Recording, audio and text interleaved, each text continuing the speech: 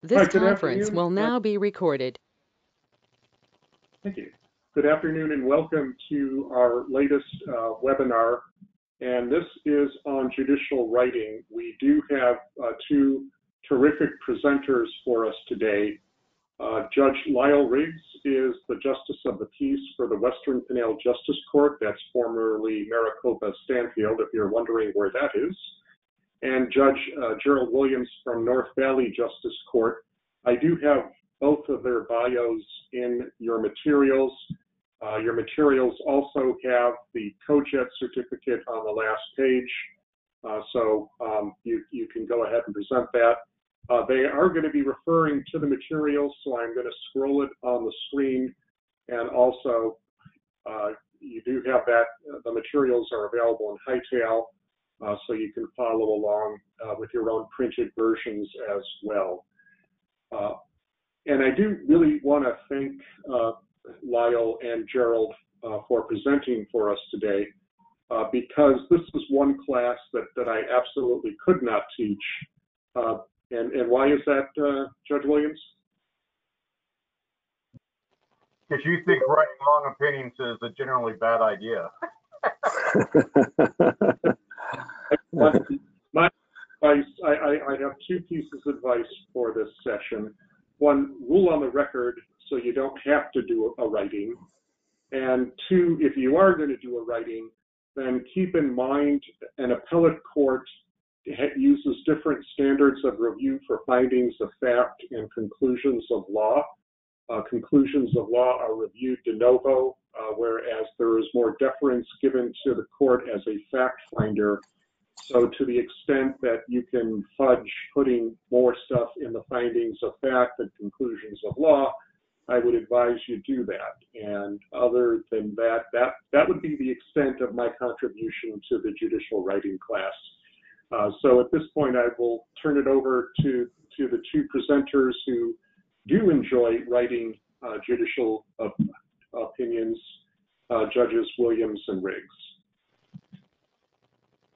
Thank you. I think Judge Riggs has some introductory comments, and then I'll go, and then we'll trade off after that. Thank you. So I understand what Charlie is saying, and there's certainly validity to that, and I certainly take that into consideration in certain cases. I just thought I'd take a moment and just explain why I do write, and a couple, three reasons or so that I use in making that decision. We deal with so many self-represented or unrepresented litigants that I think writing sometimes is a way to educate and help people understand what their rights are and help them understand the law. While most of us hope they never come back to our courts after their first visit, sometimes they do, and I hope that when they come back, they're a little better educated through this process. And so that's one of the reasons I choose to write, is to help explain. Another reason I choose to write is that for me, it's part of a deliberative process. And even in a non-jury trial, I don't do it often, but if it's a pretty contested criminal trial, then I kind of take the time to deliberate and think on it and go through a writing process, and it just helps me think through the issues and resolve it that way.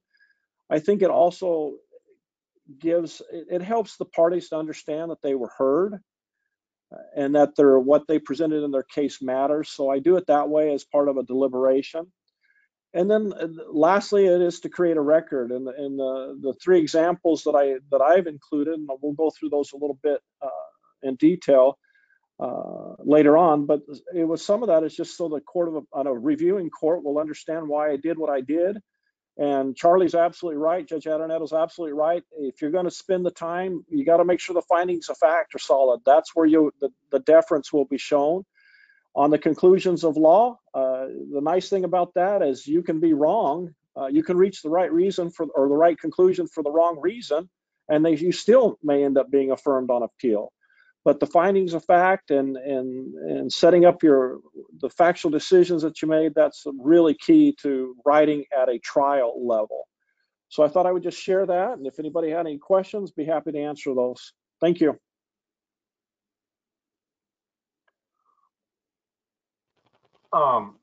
for those that are watching this either now or on a delay in YouTube, you can see I'm wearing an orange tie, and that's significant because about 5 minutes before this presentation started, it became official that the school where I went to law school decided to throw or lob a nuclear weapon essentially at the school where I went undergrad.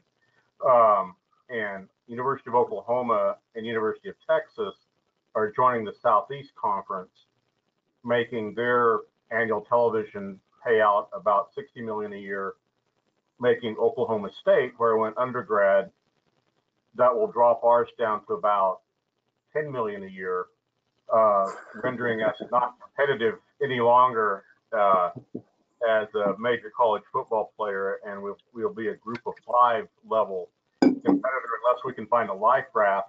The life raft would be in the Pac-12. I have some general thoughts on how people from USC, Cal Berkeley, Stanford, and UCLA might want to form a partnership with Oklahoma. I don't think that they naturally look toward Oklahoma to form partnerships, but hope springs eternal.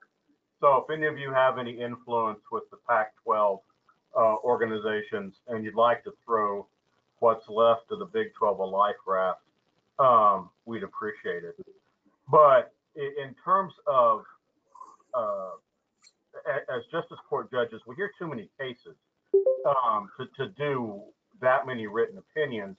And as a pro tem judge, it's very difficult to do a written opinion because you're only there for a day usually.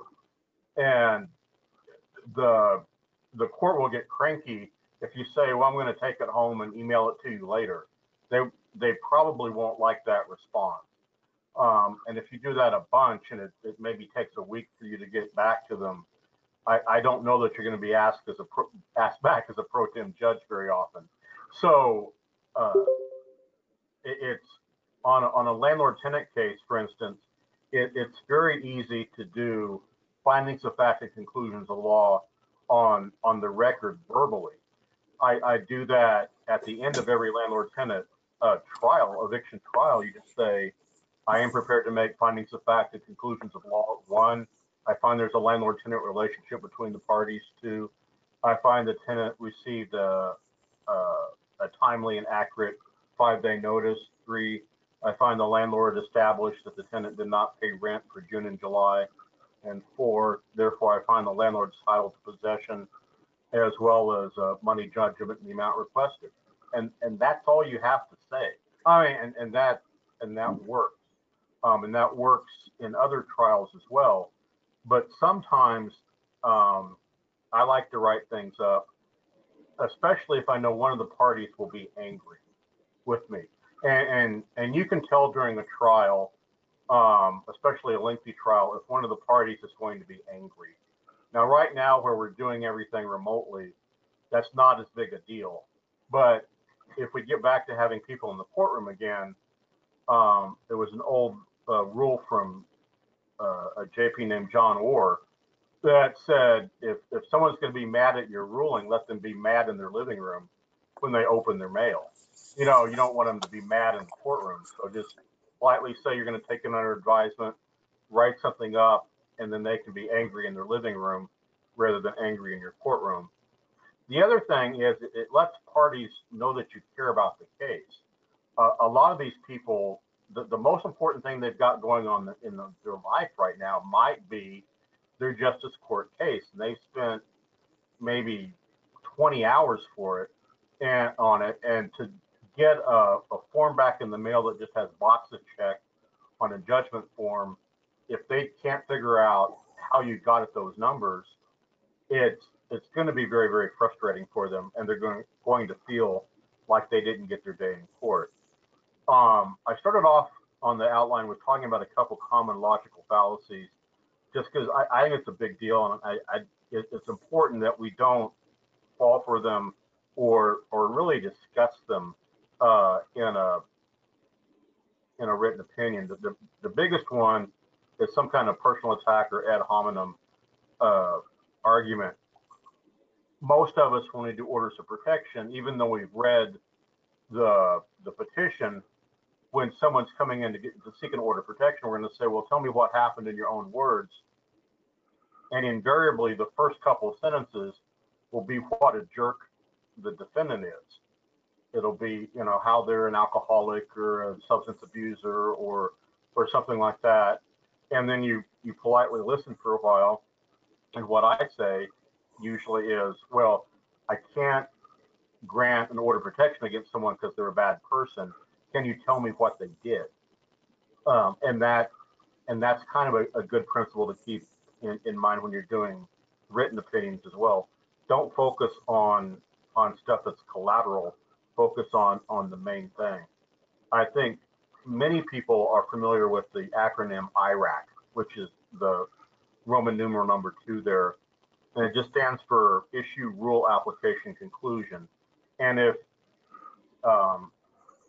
you focus your analysis, whether it's verbal or in writing, whether it's a short 2-paragraph opinion, whether you're doing that format in 1 paragraph or you're doing it over a long period of time, or over a couple pages, that format always works. It will keep you from forgetting to discuss anything, and it will always provide a sound format for you to analyze something.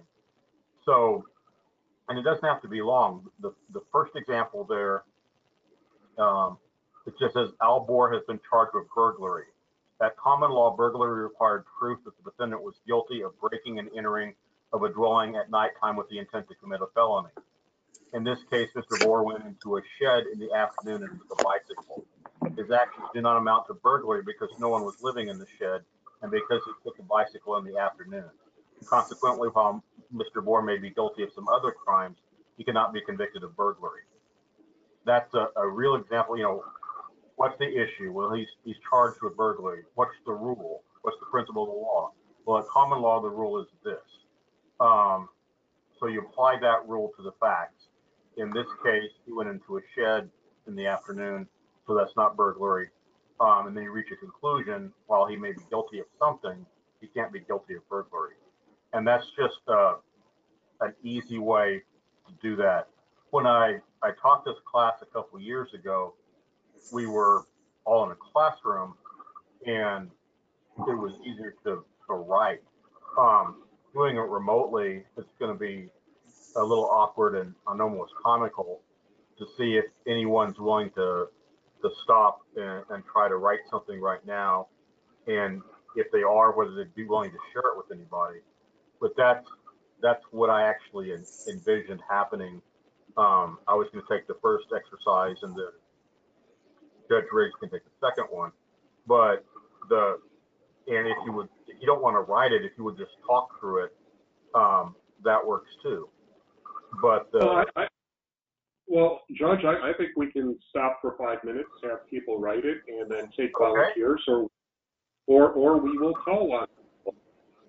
Yeah, I was going to say, I saw some of the names coming in. Some of you are pretty sly, just doing one initial, you know, not even letting us know what your first and last name are. But the fact pattern is one we've all seen before. It's an action, it's a trial, it's an action involving a motor vehicle accident. The plaintiff testified that the defendant hit her vehicle as she was making a left turn from an intersection. The defendant testified that she'd entered the intersection while the traffic light was green, but then it turned yellow and then red. She testified that she could not complete the turn sooner because there was never a gap in the traffic that allowed her to do so. As she was completing her turn, the plaintiff ran a red light and proceeded into the intersection. Negligence, and just an easy definition of negligence, is the failure to act as a reasonable person would have in the same or similar circumstances. On this, I'm less concerned with whether or not you get a quote right answer as opposed to getting something where you say this is the issue, this is the rule, this is how I'm applying the rule to the facts, and then this was my conclusion. So whether you use the form that's in the handout or whether you use a scrap of paper or whatever, or just type something in front of you. I'll follow Charles's request. We'll go off the recording record anyway for a few moments, give people a chance to write something down, and then see if anyone's brave enough to share it with everybody else.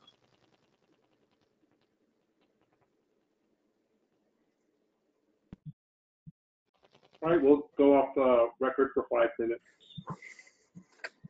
This conference will now be recorded. Okay, we're back on the record, and we do have a couple of volunteers. We will start with Monica. All right, can you hear me? My mic is on. Yep. So following IRAC, I would simply write, the issue is who is responsible for the damage to plaintiff's vehicle. Negligence is the failure to act as a reasonable person would have in same or similar circumstances. Plaintiff ran a red light and hit defendant. A reasonable person would not have run the red light and would have stopped. Therefore, plaintiff is at fault and the action is dismissed.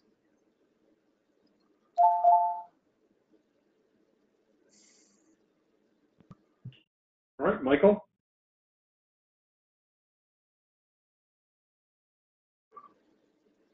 Sorry. Yes. So, I mean, mine was certainly going to be almost identical. The issue is, was the defendant negligent and liable to plaintiff? The rule is negligence is the failure to act as a reasonable person in the same or similar circumstances. Application here is a reasonable person would come to a stop when approaching an intersection with a red light illuminated. The defendant did not stop when facing a red light and entered the intersection, striking the plaintiff's vehicle. The conclusion is the defendant was negligent because they failed to stop at a red light and struck the plaintiff's vehicle.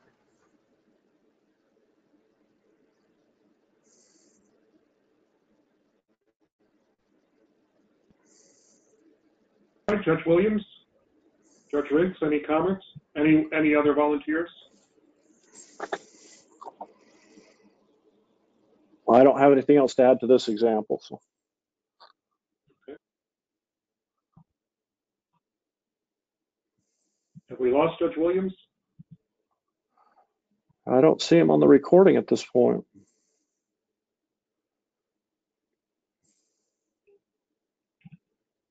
All right, Judge Riggs, well, let me pick up from here, and maybe Judge Williams will come back. So I just wanted to point out a slightly different style to IRAC. And certainly if you're at the beginning stages of judicial writing, I certainly encourage you to follow IRAC and be very deliberative about it. I think it's very helpful. And so if you have the writing samples that we submitted, I would invite you to go to the second sample, which is the motion to dismiss denied. And if we can get to page 3 of that.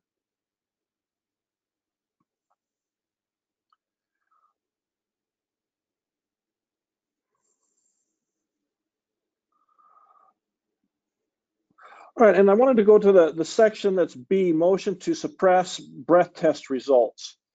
So in this case, the defendant had filed a motion to suppress, and it raised 2 issues.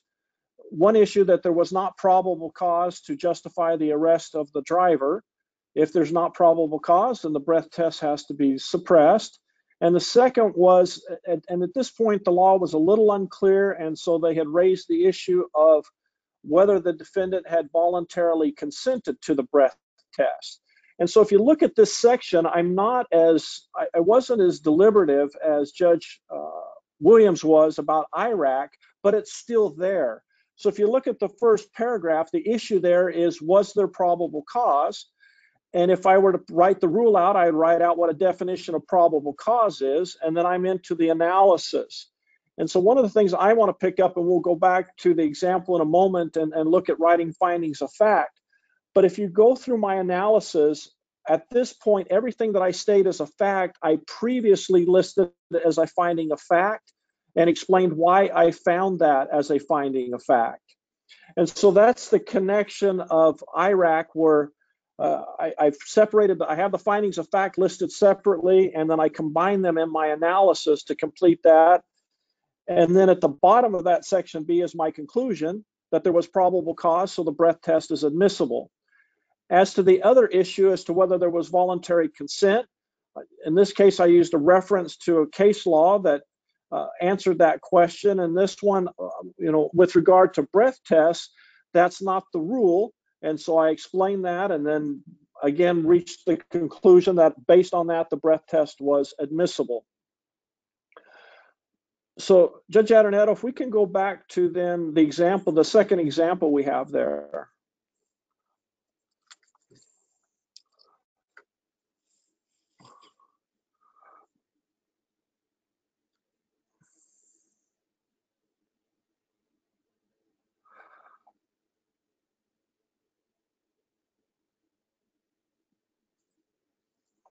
All right, so on this one, we're going to invite you to do is make a listing of findings of fact. This is an order of protection, and there's always going to be discrepancies as to what happened. One of the hints that's given there on findings of fact, and I think it's an incredibly important hint, is if there's questions of credibility, make it explicit as to which witness you believe. And even explain why. We, as trial judges, we are given great deference on credibility issues. I think amongst all the different cases I've read over many years, I've only seen one example where a judge was actually reversed on credibility. And reading that opinion, it was obvious the judge had a bias towards a particular witness. That witness was not really credible, but the judge made the finding anyway and got reversed on appeal. But that's rare. More often than not, if you make a credibility decision, it's going to be shown deference on appeal, and that can really help on the review. And so as the process I go through as I'm getting ready to make findings of facts actually starts before the hearing. And it's preparing. And I make an effort to go through and I start the IRAC process even before the hearing, and I think of what issues need to be resolved over the course of that hearing. And I'll even write them out sometimes. And then I identify the rules that I think are going to resolve that. So now I've got the issues and the rules that are important. Back to that motion to suppress, and I don't want to go back to it. In that case, I had two attorneys. One had written the motion to suppress, and the state had filed a response. So I had the issues and the rules in front of me. Sometimes that's not the case. You have to go figure those out yourself and be prepared. I'll usually write them out, have them on a pad of paper so that as I'm listening to the hearing or the trial, I'm making notes then as to what issues, what facts are most relevant, most important to the ultimate decision that I'm going to make. So I think preparation is really important in identifying the issue and the rules that you're going to use to resolve the case. Then when I get into the hearing, I take copious notes. I'm writing. Sometimes I'll even take my iPad in there and just type the notes as I'm going. And I will put my impressions down. I'll make sure that I've noted which exhibits are admitted. It's not unusual for me after a long trial to have pages and pages of notes that I have taken that help me then to go back and review the case. Once I've reached that point, then I go through a process where I'll review my notes, I review the issues that I identified, I reviewed the rules, and I start the process. I'll write an initial draft of what I think the relevant facts are, review them, then I'll go back and I'll either review statutes or rules or case law that I think is applicable to that particular case.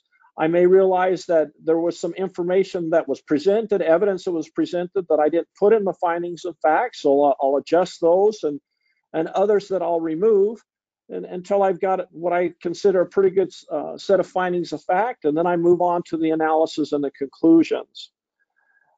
One thing I will offer as a suggestion, having heard other reviewing judges, whether it's Superior Court or Court of Appeals, be careful with using dates. Sometimes we rely on them too much. Something happened on this date at this time. Only use dates and times if it's actually relevant to the ultimate decision that you're going to make. Otherwise, it's just story. and it just takes longer to read and review those, and it's not really relevant. So I think at this point we can take another pause, and we've got the second writing exercise of the order of protection, and see what findings of fact, you know, just 2 or 3 that you might write out that would help you then make the decision using the rule, and then what conclusions you might make. And we'll go ahead and take a few minutes here. Let's plan to have a couple of volunteers, and perhaps different volunteers this time around. So we'll go off the record and give you a few minutes on this. This conference will now be recorded. Okay, we're back on the record, and we do have some volunteers. So we'll take Sonia first. Sonia? Okay. Is defendant guilty of interfering with judicial proceedings? A person commits interfering with judicial proceedings by when he knowingly disobeys a lawful court order. Defendant sent 3 text messages to his ex-wife. Well, I would throw in that defendant was served with an order of protection stating that he could only contact his ex-wife by text message and could do so no more than 3 times a day. Defendant sent 3 text messages to his ex-wife, to which he did not receive any response. Because defendant did not know whether his ex-wife would be able to pick up their son after school, that he sent a 4th text message, to which wife responded, "Yes, I will pick him up and I've got you." Based on evidence presented, the court finds that defendant did not knowingly disobey the lawful court order, and the court concludes that the defendant is not guilty of interfering with judicial proceedings.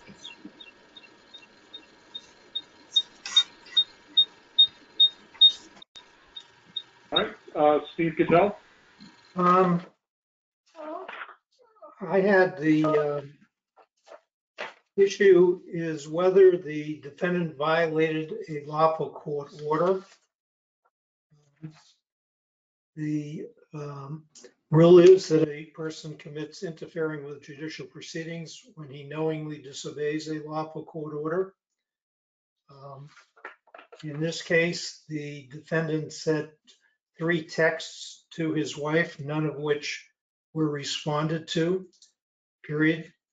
On the 4th text, the wife responded noting that, open quote, "I've got you," close quote, period. There was evidence that by preponderance of the evidence, that the wife intentionally failed to respond to the first 3 texts. I therefore find that the defendant did not intentionally, knowingly disobey a lawful court order. I cleaned that up a bit, but try and just keep it as brief as possible.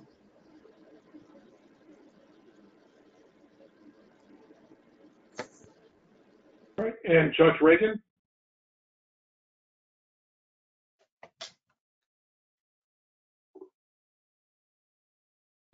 Okay, did the 4th text message constitute a violation of the order to limit contact to 3 messages per day? The rule is that the defendant must follow the allowable number of messages in following the number of messages is absolute, and that exceeding that number is a violation of the court order. The order does not state that any message requires a response by the plaintiff. In conclusion, it is that the 4th message constitutes a violation of the order, and is and upon the preponderance of the evidence, the court finds that the defendant is guilty of interfering with judicial proceedings. And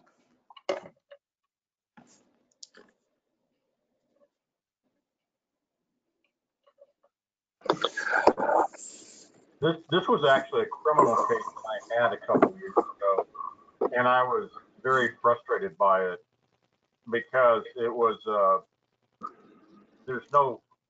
sometimes you hear something about jury nullification where the prosecution jury finds him not guilty anyway because the jury views the whole thing as being stupid or unjust or something, there's really not any such thing as judge nullification. You can't say, I think this case is stupid, so I'm going to find him not guilty.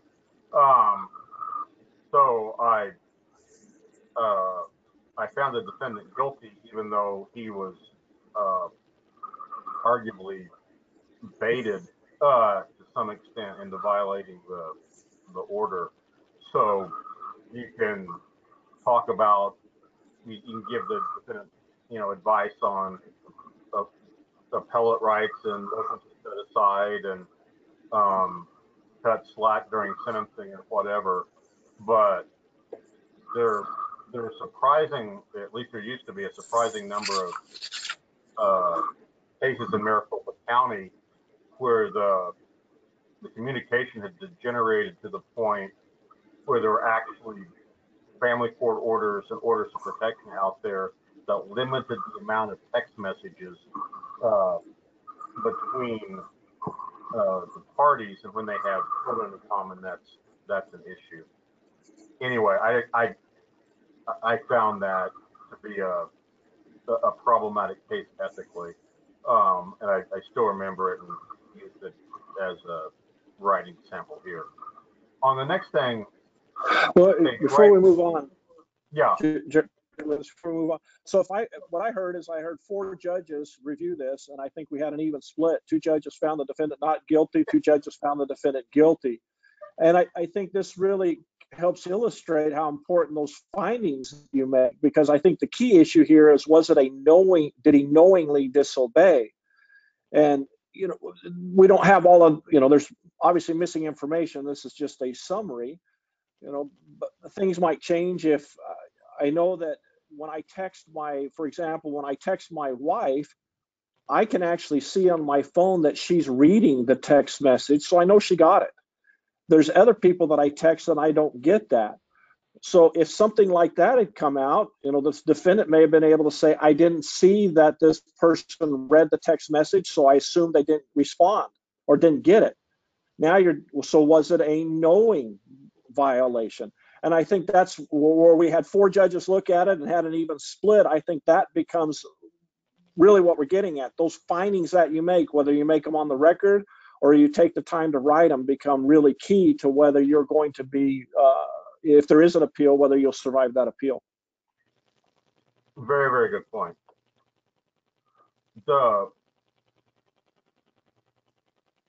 One of the things that I started doing after I went to a class at the National Judicial College in Reno, and that class was called Decision Making, but it had a judicial writing component. And some examples of this are on the top of the next page. Writing an opinion after a trial or a hearing. I like to start the written opinion by asking the key question, then just answering it. This serves a couple functions. One, it lets the parties immediately know the outcome of the case without reading the entire opinion. If it's more than a page or so, it might be kind of cumbersome to read, but it lets them know in the first paragraph whether their side prevailed or not. The other thing is it does the same thing for your court staff. Your court staff may not be that interested in reading long opinions. So the whole issue, if you can get it in one paragraph, because you may get a court clerk who had nothing to do with the case, gets a phone call on it, and they say, what happened? He or she's not going to say, well, wait, let me put you on hold while I read the opinion. No one's going to want to do that. But if you've got the gist of the opinion in the first paragraph, then that helps a lot. The other thing that helps is if you have to interact with this case later down the road after for some kind of post-trial matter, whether it's a motion to set aside a criminal conviction or a garnishment hearing or whatever, you're not going to want to read your 2-page opinion later either. because you may not remember it. So if you put everything in the first paragraph, then you're like, oh, okay, that's what happened. And so I did 3 examples there. I'll go over the first 2 just so the people that are on the phone, or maybe the people that are listening to this a podcast later, will know what I'm talking about. And note that they don't have any fancy words in them. There's not anything special about them. Charles, did you want to say something? We did have a question still about the OP one, and the question was, is an order limiting the text messages to 3 a lawful order? So at this point, I'll put in a plug for our session that we did a couple of weeks ago with Commissioner Morton. Does the order of protection pass the flashlight test? And so seemingly, an officer reading it at 3 in the morning could put a flashlight on the order and say, aha, you only get 3 text messages, and this one was the 4th, so we got you. Or is it a little deeper than that? Like, what happens if you send one text message that is so long that the phone company breaks it up into 4 text messages? So that an order of protection that limits it to 3 text messages might not pass the flashlight test and might not be enforceable. So that was just my opinion on the question that was presented. And if you're going to go down that road, if that's where you really think the issue is, then you need to go through the same process. You would find the rule, then you would find the analysis and draw your conclusion that the order wasn't lawful to begin with. Yeah. Back to you, Joe. And before Judge Williams gets into his examples, I reiterate and back up what he's saying. I think that first sentence, based on the evidence presented, the motion is denied, the defendant is guilty, because even as practitioners, that's what you want to know first. And after you know what the conclusion is, then you're interested in reading and figuring out why. But making it very clear what your conclusion is right at the top, make it easy to find, is helpful at so many levels. Most of the judges, or most of the attorneys that I knew that do appellate work, when they get an appellate opinion in, they read the last paragraph first, because it's going to say remanded or, affirmed, and then they'll go back and figure out why or what happened. But they want the result. They want to know, you want to know how the case came out. You want to know if you won or lost. And so it could be something as simple as, the issue in this case is whether the defendant failed to consent to the medical care which resulted in his blood being drawn. The court finds that the defendant consented to the medical care he received, and it was therefore voluntary. Consequently, the defendant's motion to suppress / dismiss is denied. Again, nothing really fancy there, but it lets the reader know exactly what happened.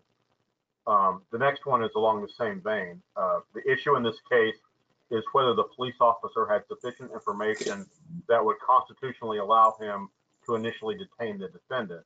The defendant is not contending whether there was sufficient probable cause for the eventual arrest. Instead, the defendant is contending that there was not a valid basis for the traffic stop. This court concludes that there was, and therefore the evidence obtained after the stop is therefore admissible.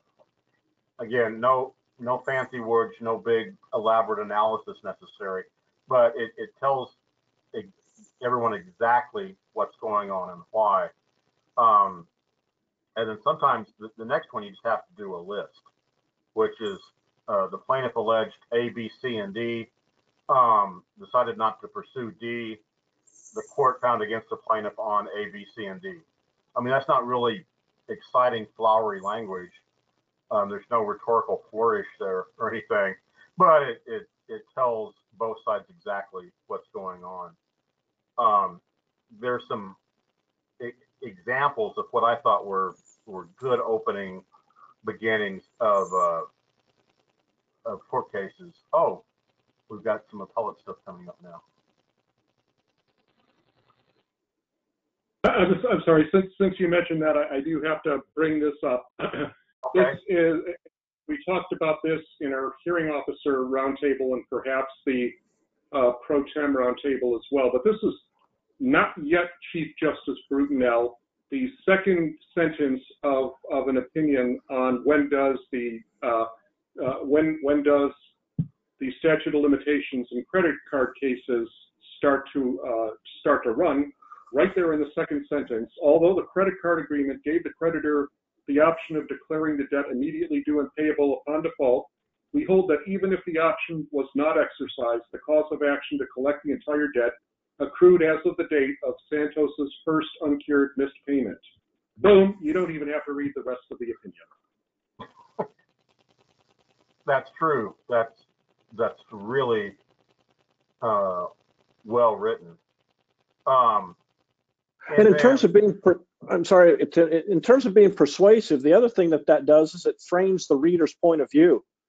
They're now reading the entire opinion from the point of view, does the rest of the analysis support that? So I think that also helps in making your decision persuasive. I also found some good examples of intro type paragraphs in dissenting opinions that are on the next page. And I'll let people try to guess who wrote these if you don't already know. The first one was written by a justice who's currently on the Arizona Supreme Court. It says it was an entrapment case. And it says, in the meantime, and this was from a dissenting opinion, so this justice lost. But he said, in the meantime, Mr. Gray has been sentenced to over 9 years in jail for accepting an undercover officer's invitation to obtain $20 worth of crack for a fee of $10.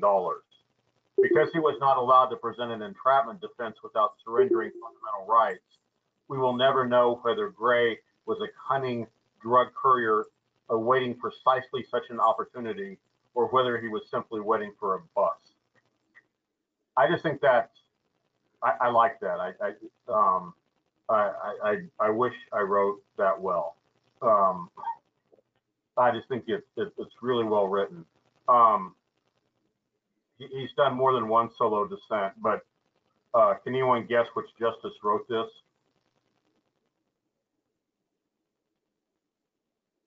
No, not recently retired. Good guess. Not currently running for Attorney General, no. No, it was Clint Bullock. It was Bullock, yeah. Kelsey knows. Kelsey probably, I don't think you were involved with the case, but you're obviously involved with criminal defense issues. I only remember the case because it was actually argued at a high school in Surprise, and I went over to watch the oral argument on it. And the issue was whether or not you have to essentially admit to the elements of the offense in order to raise an entrapment defense. And this person wanted to argue in the alternative and say, I didn't do it, but if I did do it, I was entrapped. And the Supreme Court didn't buy that argument. The next one that I thought was especially well written, and this is a good example of what sometimes people call the school to prison pipeline. But it says, if a 7th grader starts trading fake burps for laps in gym class, what's a teacher to do? Order extra laps, detention, a trip to the principal's office? Maybe. But then again, maybe that's too old school. Maybe today you call a police officer, and maybe today the officer decides that instead of just escorting the now compliant 13-year-old to the principal's office, an arrest would be a better idea. And so out come the handcuffs and off the child goes to juvenile detention. My colleagues suggest that the law permits exactly this option, and they offer 94 pages explaining why they think that's so. Respectfully, I remain unpersuaded. I thought that was worded very, very well. You know exactly. It uses very, very simple language, almost Mark Twain type conversational tone. Can anyone guess who wrote that? And I'll give a hint. This justice is no longer on the 10th Circuit. This justice is, or this 10th Circuit judge is now on the U.S. Supreme Court.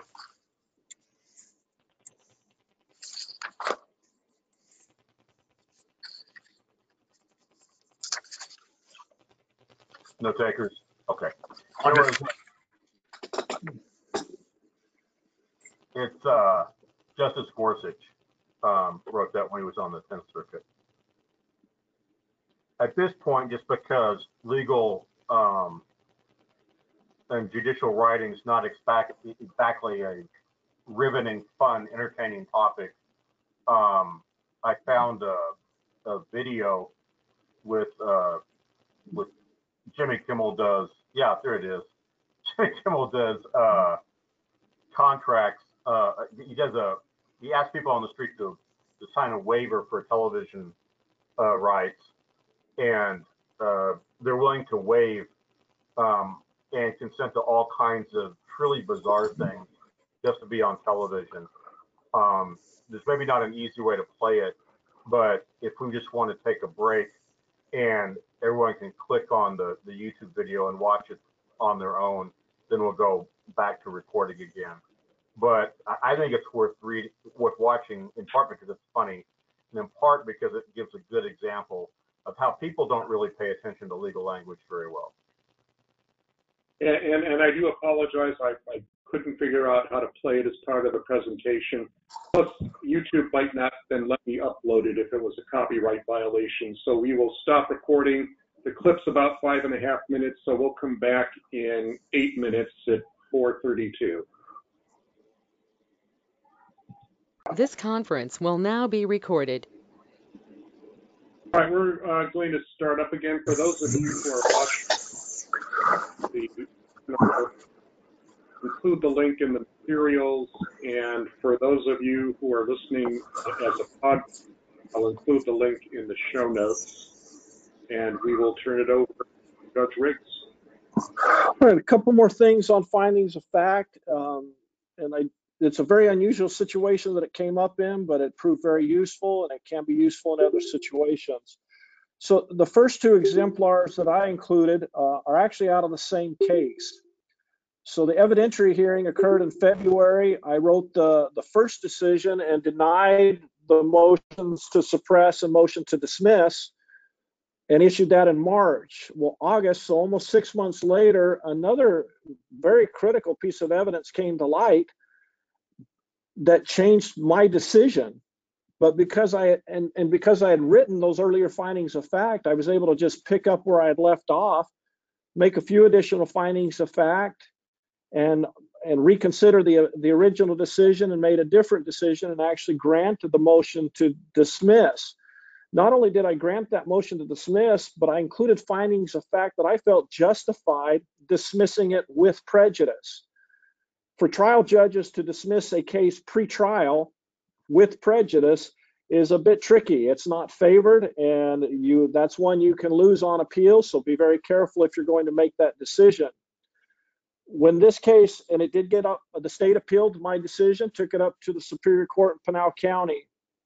When the reviewing court issued their opinion and affirmed the decision that I had made, the reviewing court's decision was almost verbatim the things I had written, with one little variation, in that, in my opinion, reading that, the reviewing judge was a little uncertain and a little unclear about this dismissal with prejudice, and seemed to imply that had she been the trial judge, she might not have dismissed it with prejudice.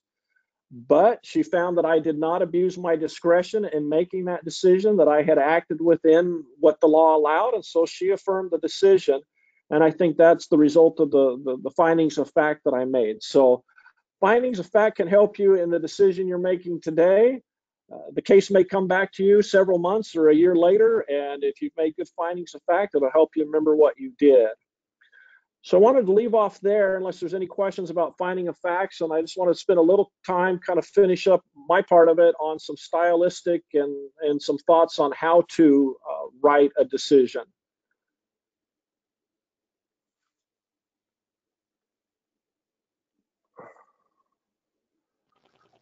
All right, I'm not seeing any questions, so let me move on to the next part. So the first two examples, if you look at those, you'll see that I did include legal citations. And Judge Williams and some of his examples also included legal citations. I know that sometimes can be daunting, the idea of how do I include that? What do I include? Well, here's a tip, at least for trial judges, we don't have to include legal citations. I think it's a good idea, but it's not a requirement. Because ultimately it's going to go up on review and those things will be looked at. So I would take you to the third example that I submitted in this case, which was actually involved an injunction against harassment hearing. And if you look at that one, I don't include any legal citations. I didn't cite to a rule, I didn't cite to a case or even a statute. But if you read it, you will definitely see language in there that comes right out of different cases, different statutes, and different rules. In particular, if you've taken any kind of class on protective orders, there's almost always a reference to the case of LaFerrell versus Cahill. And that was the case that I was really having to deal with in this. In that case, the Court of Appeals had held that the injunction against harassment in the Cahill case was overly broad because it impacted somebody's political speech. I am dealing with a candidate for a public office and somebody who's involved in monitoring those candidates. So this was very much a political issue. And so the findings of fact that I made in this case and the decision and the reason I wrote this one was to make sure that I fit within the parameters of that LaFerrell versus Cahill. And so if you read that, you'll see that that's what it came out. But one of the points I want to make clear is you don't worry about it. If you're not comfortable with figuring out how to include citations, use the language, include it and make your analysis, follow IRAC and the Court of Appeals or Superior Court, they'll fill in those citations when they make their review. So I just offer that up if you feel intimidated by that idea, that I don't think that's something you need to spend too much time worrying about. On this last example, I will fully admit that there's a big chunk of it that probably most people would just consider dicta, meaning it wasn't really critical to my decision. I put it in there because if you remember some of these last elections, just how awful the elections and the campaigns have been, this was my small way of kind of pushing back, because this started between one candidate of one party and a political operative of another. I knew very early on that this was not going to be the end of the matter. By the time the case was over, there were two very high profile and powerful law firms in the Phoenix area that had jumped in on each side. By the time it's up on review, I don't even know how much the parties themselves were actually involved, because this became a much bigger issue for the political parties.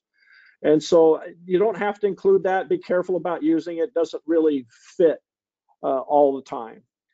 My last suggestion on this is, I was told many years ago, I believe it, I struggled to really follow it, but this is the piece of advice, and that is, there really is no such thing as good writing. There's only good editing. And I try very hard to get people to, I'll put other eyes on the things that I'll write. But today I went back through and read these decisions that I had written several years ago, and I still found typos and still found things that I should have changed and made better. And that's the hard part when you do your own writing and editing, is after a while, your eyes just won't pick up on that.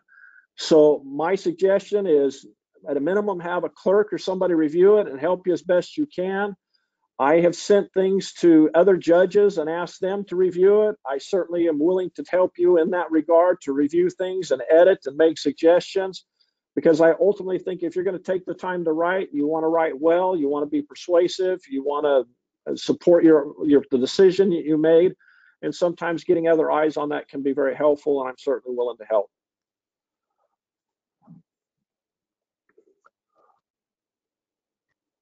Along with sometimes your case will divide neatly into findings of fact and conclusions of law.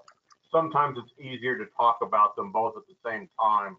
So on that, your heading could be mixed findings of fact and conclusions of law. But one of the things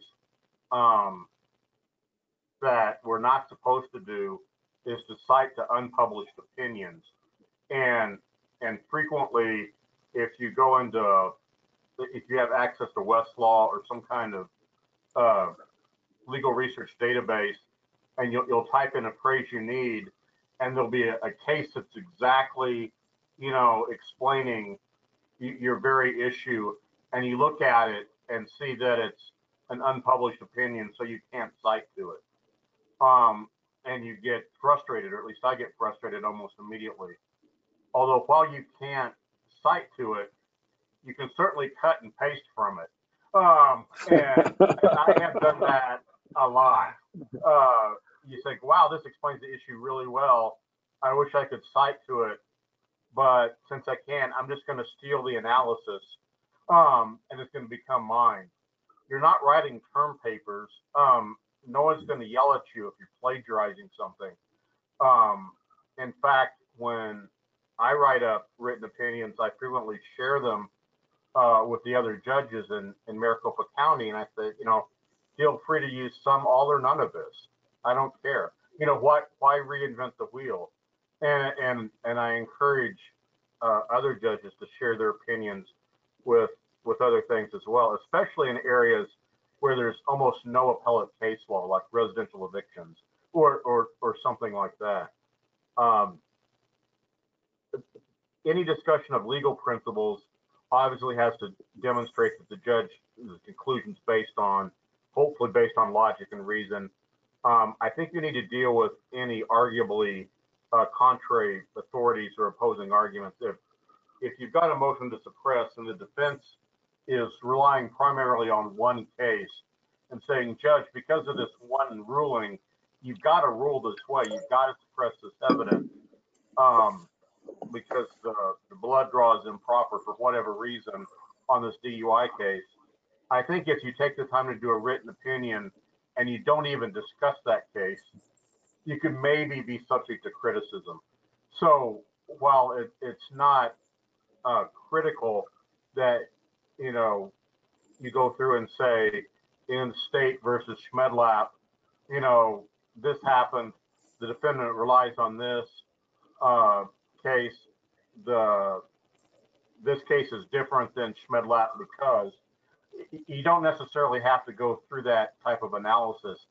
But I think that if it's obvious that the one side is relying on maybe one or two cases, and you cite only one side's cases, but don't cite the other side's, I think you could be subject to criticism, not Commission on Judicial Conduct criticism, but just criticism, because frequently all we have as a judge is our reputation, and you don't want to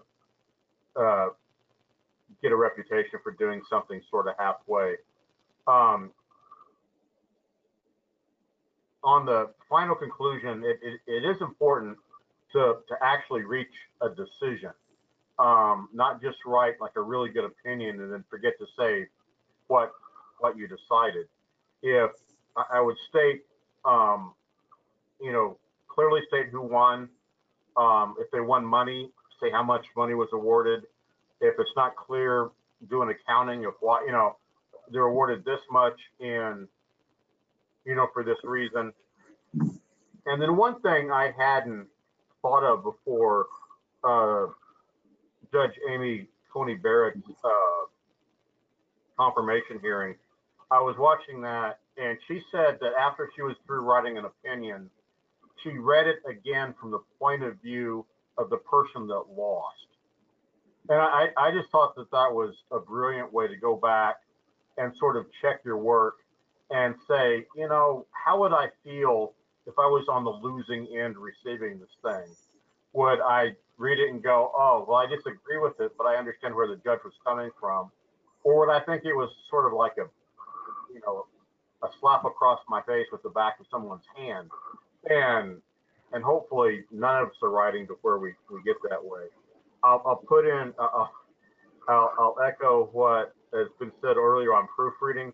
all of my typos seem to generate real words. So spell check does no good whatsoever for me. I typed a 2-page minute entry earlier today, and asked if it made, I gave it to a clerk to say, does this make sense to you? And she read it, and she immediately found 2 typos. One, I set the case for a trail date, which I'm sure we'd all rather go hiking, but they probably want me to set the case for trial and not a trail date. But that's how we. That's a good example of how my I guess actual typing skills tend to generate real problems. The one that I have, the one that's up right now, it says in the case that the court concludes that the plaintiff failed to meet a burden of proof. That was a case I wrote up. I knew exactly how I was going to rule at the end of the trial. I didn't need to write it up, and I didn't think she was going to be mad at me. But she proved about 75% of her case. She proved that the landscaping contractor essentially did nothing right. The plants were different, the edging was different, the color of the gravel was wrong. I mean, literally everything was wrong. And so when she went home that evening, I'm sure she was thinking, well, I did a good job, I proved everything. Well, she didn't prove damages. The only thing she had on damages was she talked to her neighbor, and her neighbor allegedly knew something about landscaping, and that was, he said it would be at least $10,000 to fix it. Well, even assuming that gets over a hearsay objection, which the self-represented landscaper didn't know to object based on hearsay, but even if that's true, that's worthless as a damage thing. And I had spoken at the pretrial conference about, you know, the importance of having your evidence together, and if you are going to ask for something to be repaired, you need to have a repair estimate and things like that. But she just hadn't gotten around to talking to another landscaper yet and getting a repair estimate by the time of the trial. Had she done it right before the trial, she would have had a problem because it hadn't been disclosed. But she'd done nothing. And so I wanted her to know that she had done almost everything right, and me ruling against her, which is based on the purity of the law, that she hadn't proven her case, as opposed to I didn't like her, I didn't believe her, I thought she was lying, something like that. And that's why I took the time to write up this case. It didn't take long. It wasn't a big deal. It wasn't complicated. And then I researched nominal damages to see if I thought I could award her anything, and I ended up doing that. But that's why I wrote this one up. And again, we deal with self-represented litigants whose only interaction with the legal system might be what happens in our courtroom with their interacting with us. And I wanted her to know that her case was seriously considered, and it just didn't work out because she for whatever reason didn't have all of her evidence together that particular day. I don't have a lot of other things or words of wisdom to share with anybody.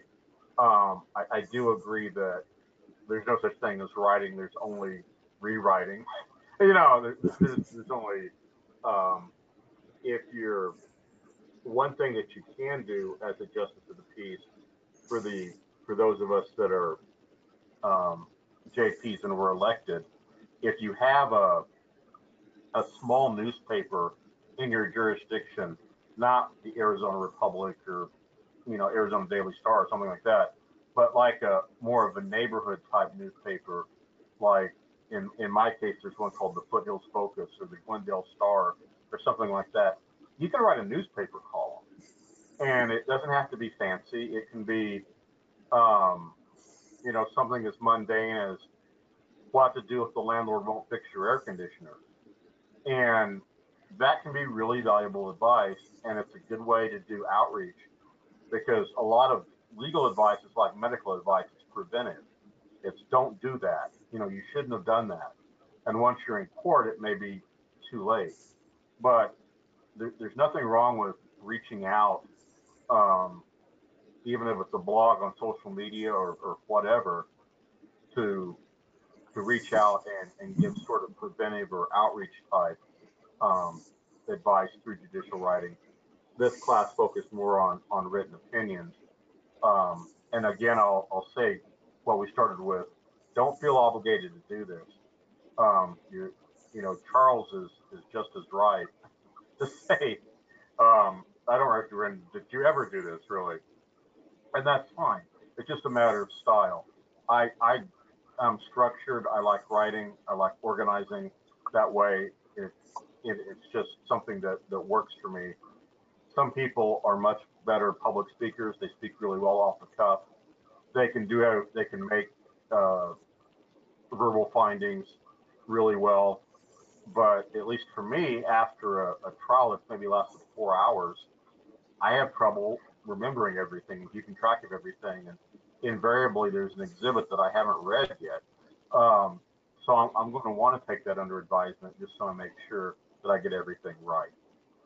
Because while the parties are very familiar with the case, I probably am not. Judge Riggs, do you have any concluding words of wisdom? Well, I don't know if they qualify as words of wisdom, but my last suggestion is keep the things that you write. Save them online, save them in an electronic database or even hard copies, because quite often the issues that you've resolved and worked on today will come back tomorrow, and it just makes it a whole lot easier if you are written just to make something, take what you've written and modify it and do that so you don't have to completely go through the whole process.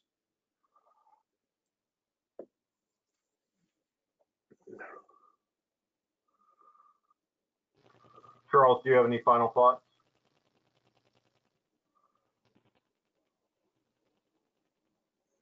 I'll open it up to the class. Do any of the participants have any questions or comments?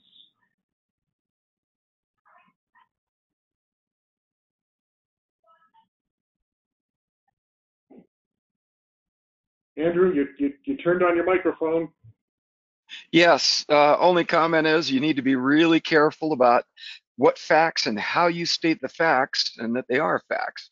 Because even in that first case, you could have said she was negligent because she didn't make sure this intersection was clear before she continued on her turn, and come up with a different decision. So there obviously should have been more facts into it, but we got to be careful with it. All right, anyone else?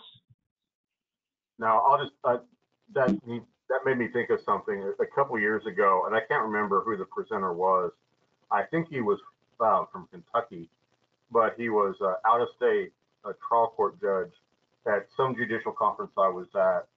And he said he remembered walking up to an appellate judge on a court that had reversed him and said, I understand why you reversed me, sir. I read your opinion. I agree with it thoroughly. And had the facts been the way you stated in the trial, I would have reached an ultimate.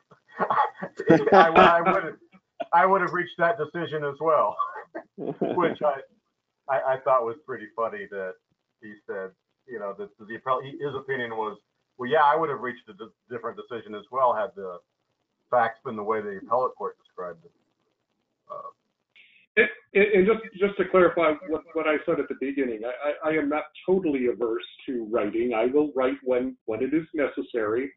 I just, you know, as Gerald began at the beginning, that for pro tems, you generally want to be done by the time you leave, and so it is more of a challenge.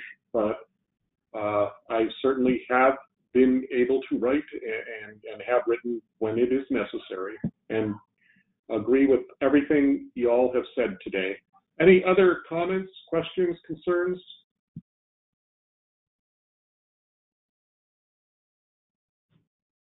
This is probably, well, this was the last class before you had to get your educational requirement by August 1st. So we're going to cool it for a little while. I think we've got some evictions coming up starting next week. So we're going to be putting our attention elsewhere. We do have the part 2 of our updates class that we will need to do once the Supreme Court has met on the rules. We do need to reschedule an evidence class. And if there's anything else that you do want to see on the education side, shoot me an email, shoot Taj an email. I want to thank our presenters today, Judge Williams and Judge Riggs. Thank you both so much. And everyone stay safe and healthy. Bye-bye. Thank you. Have a good day.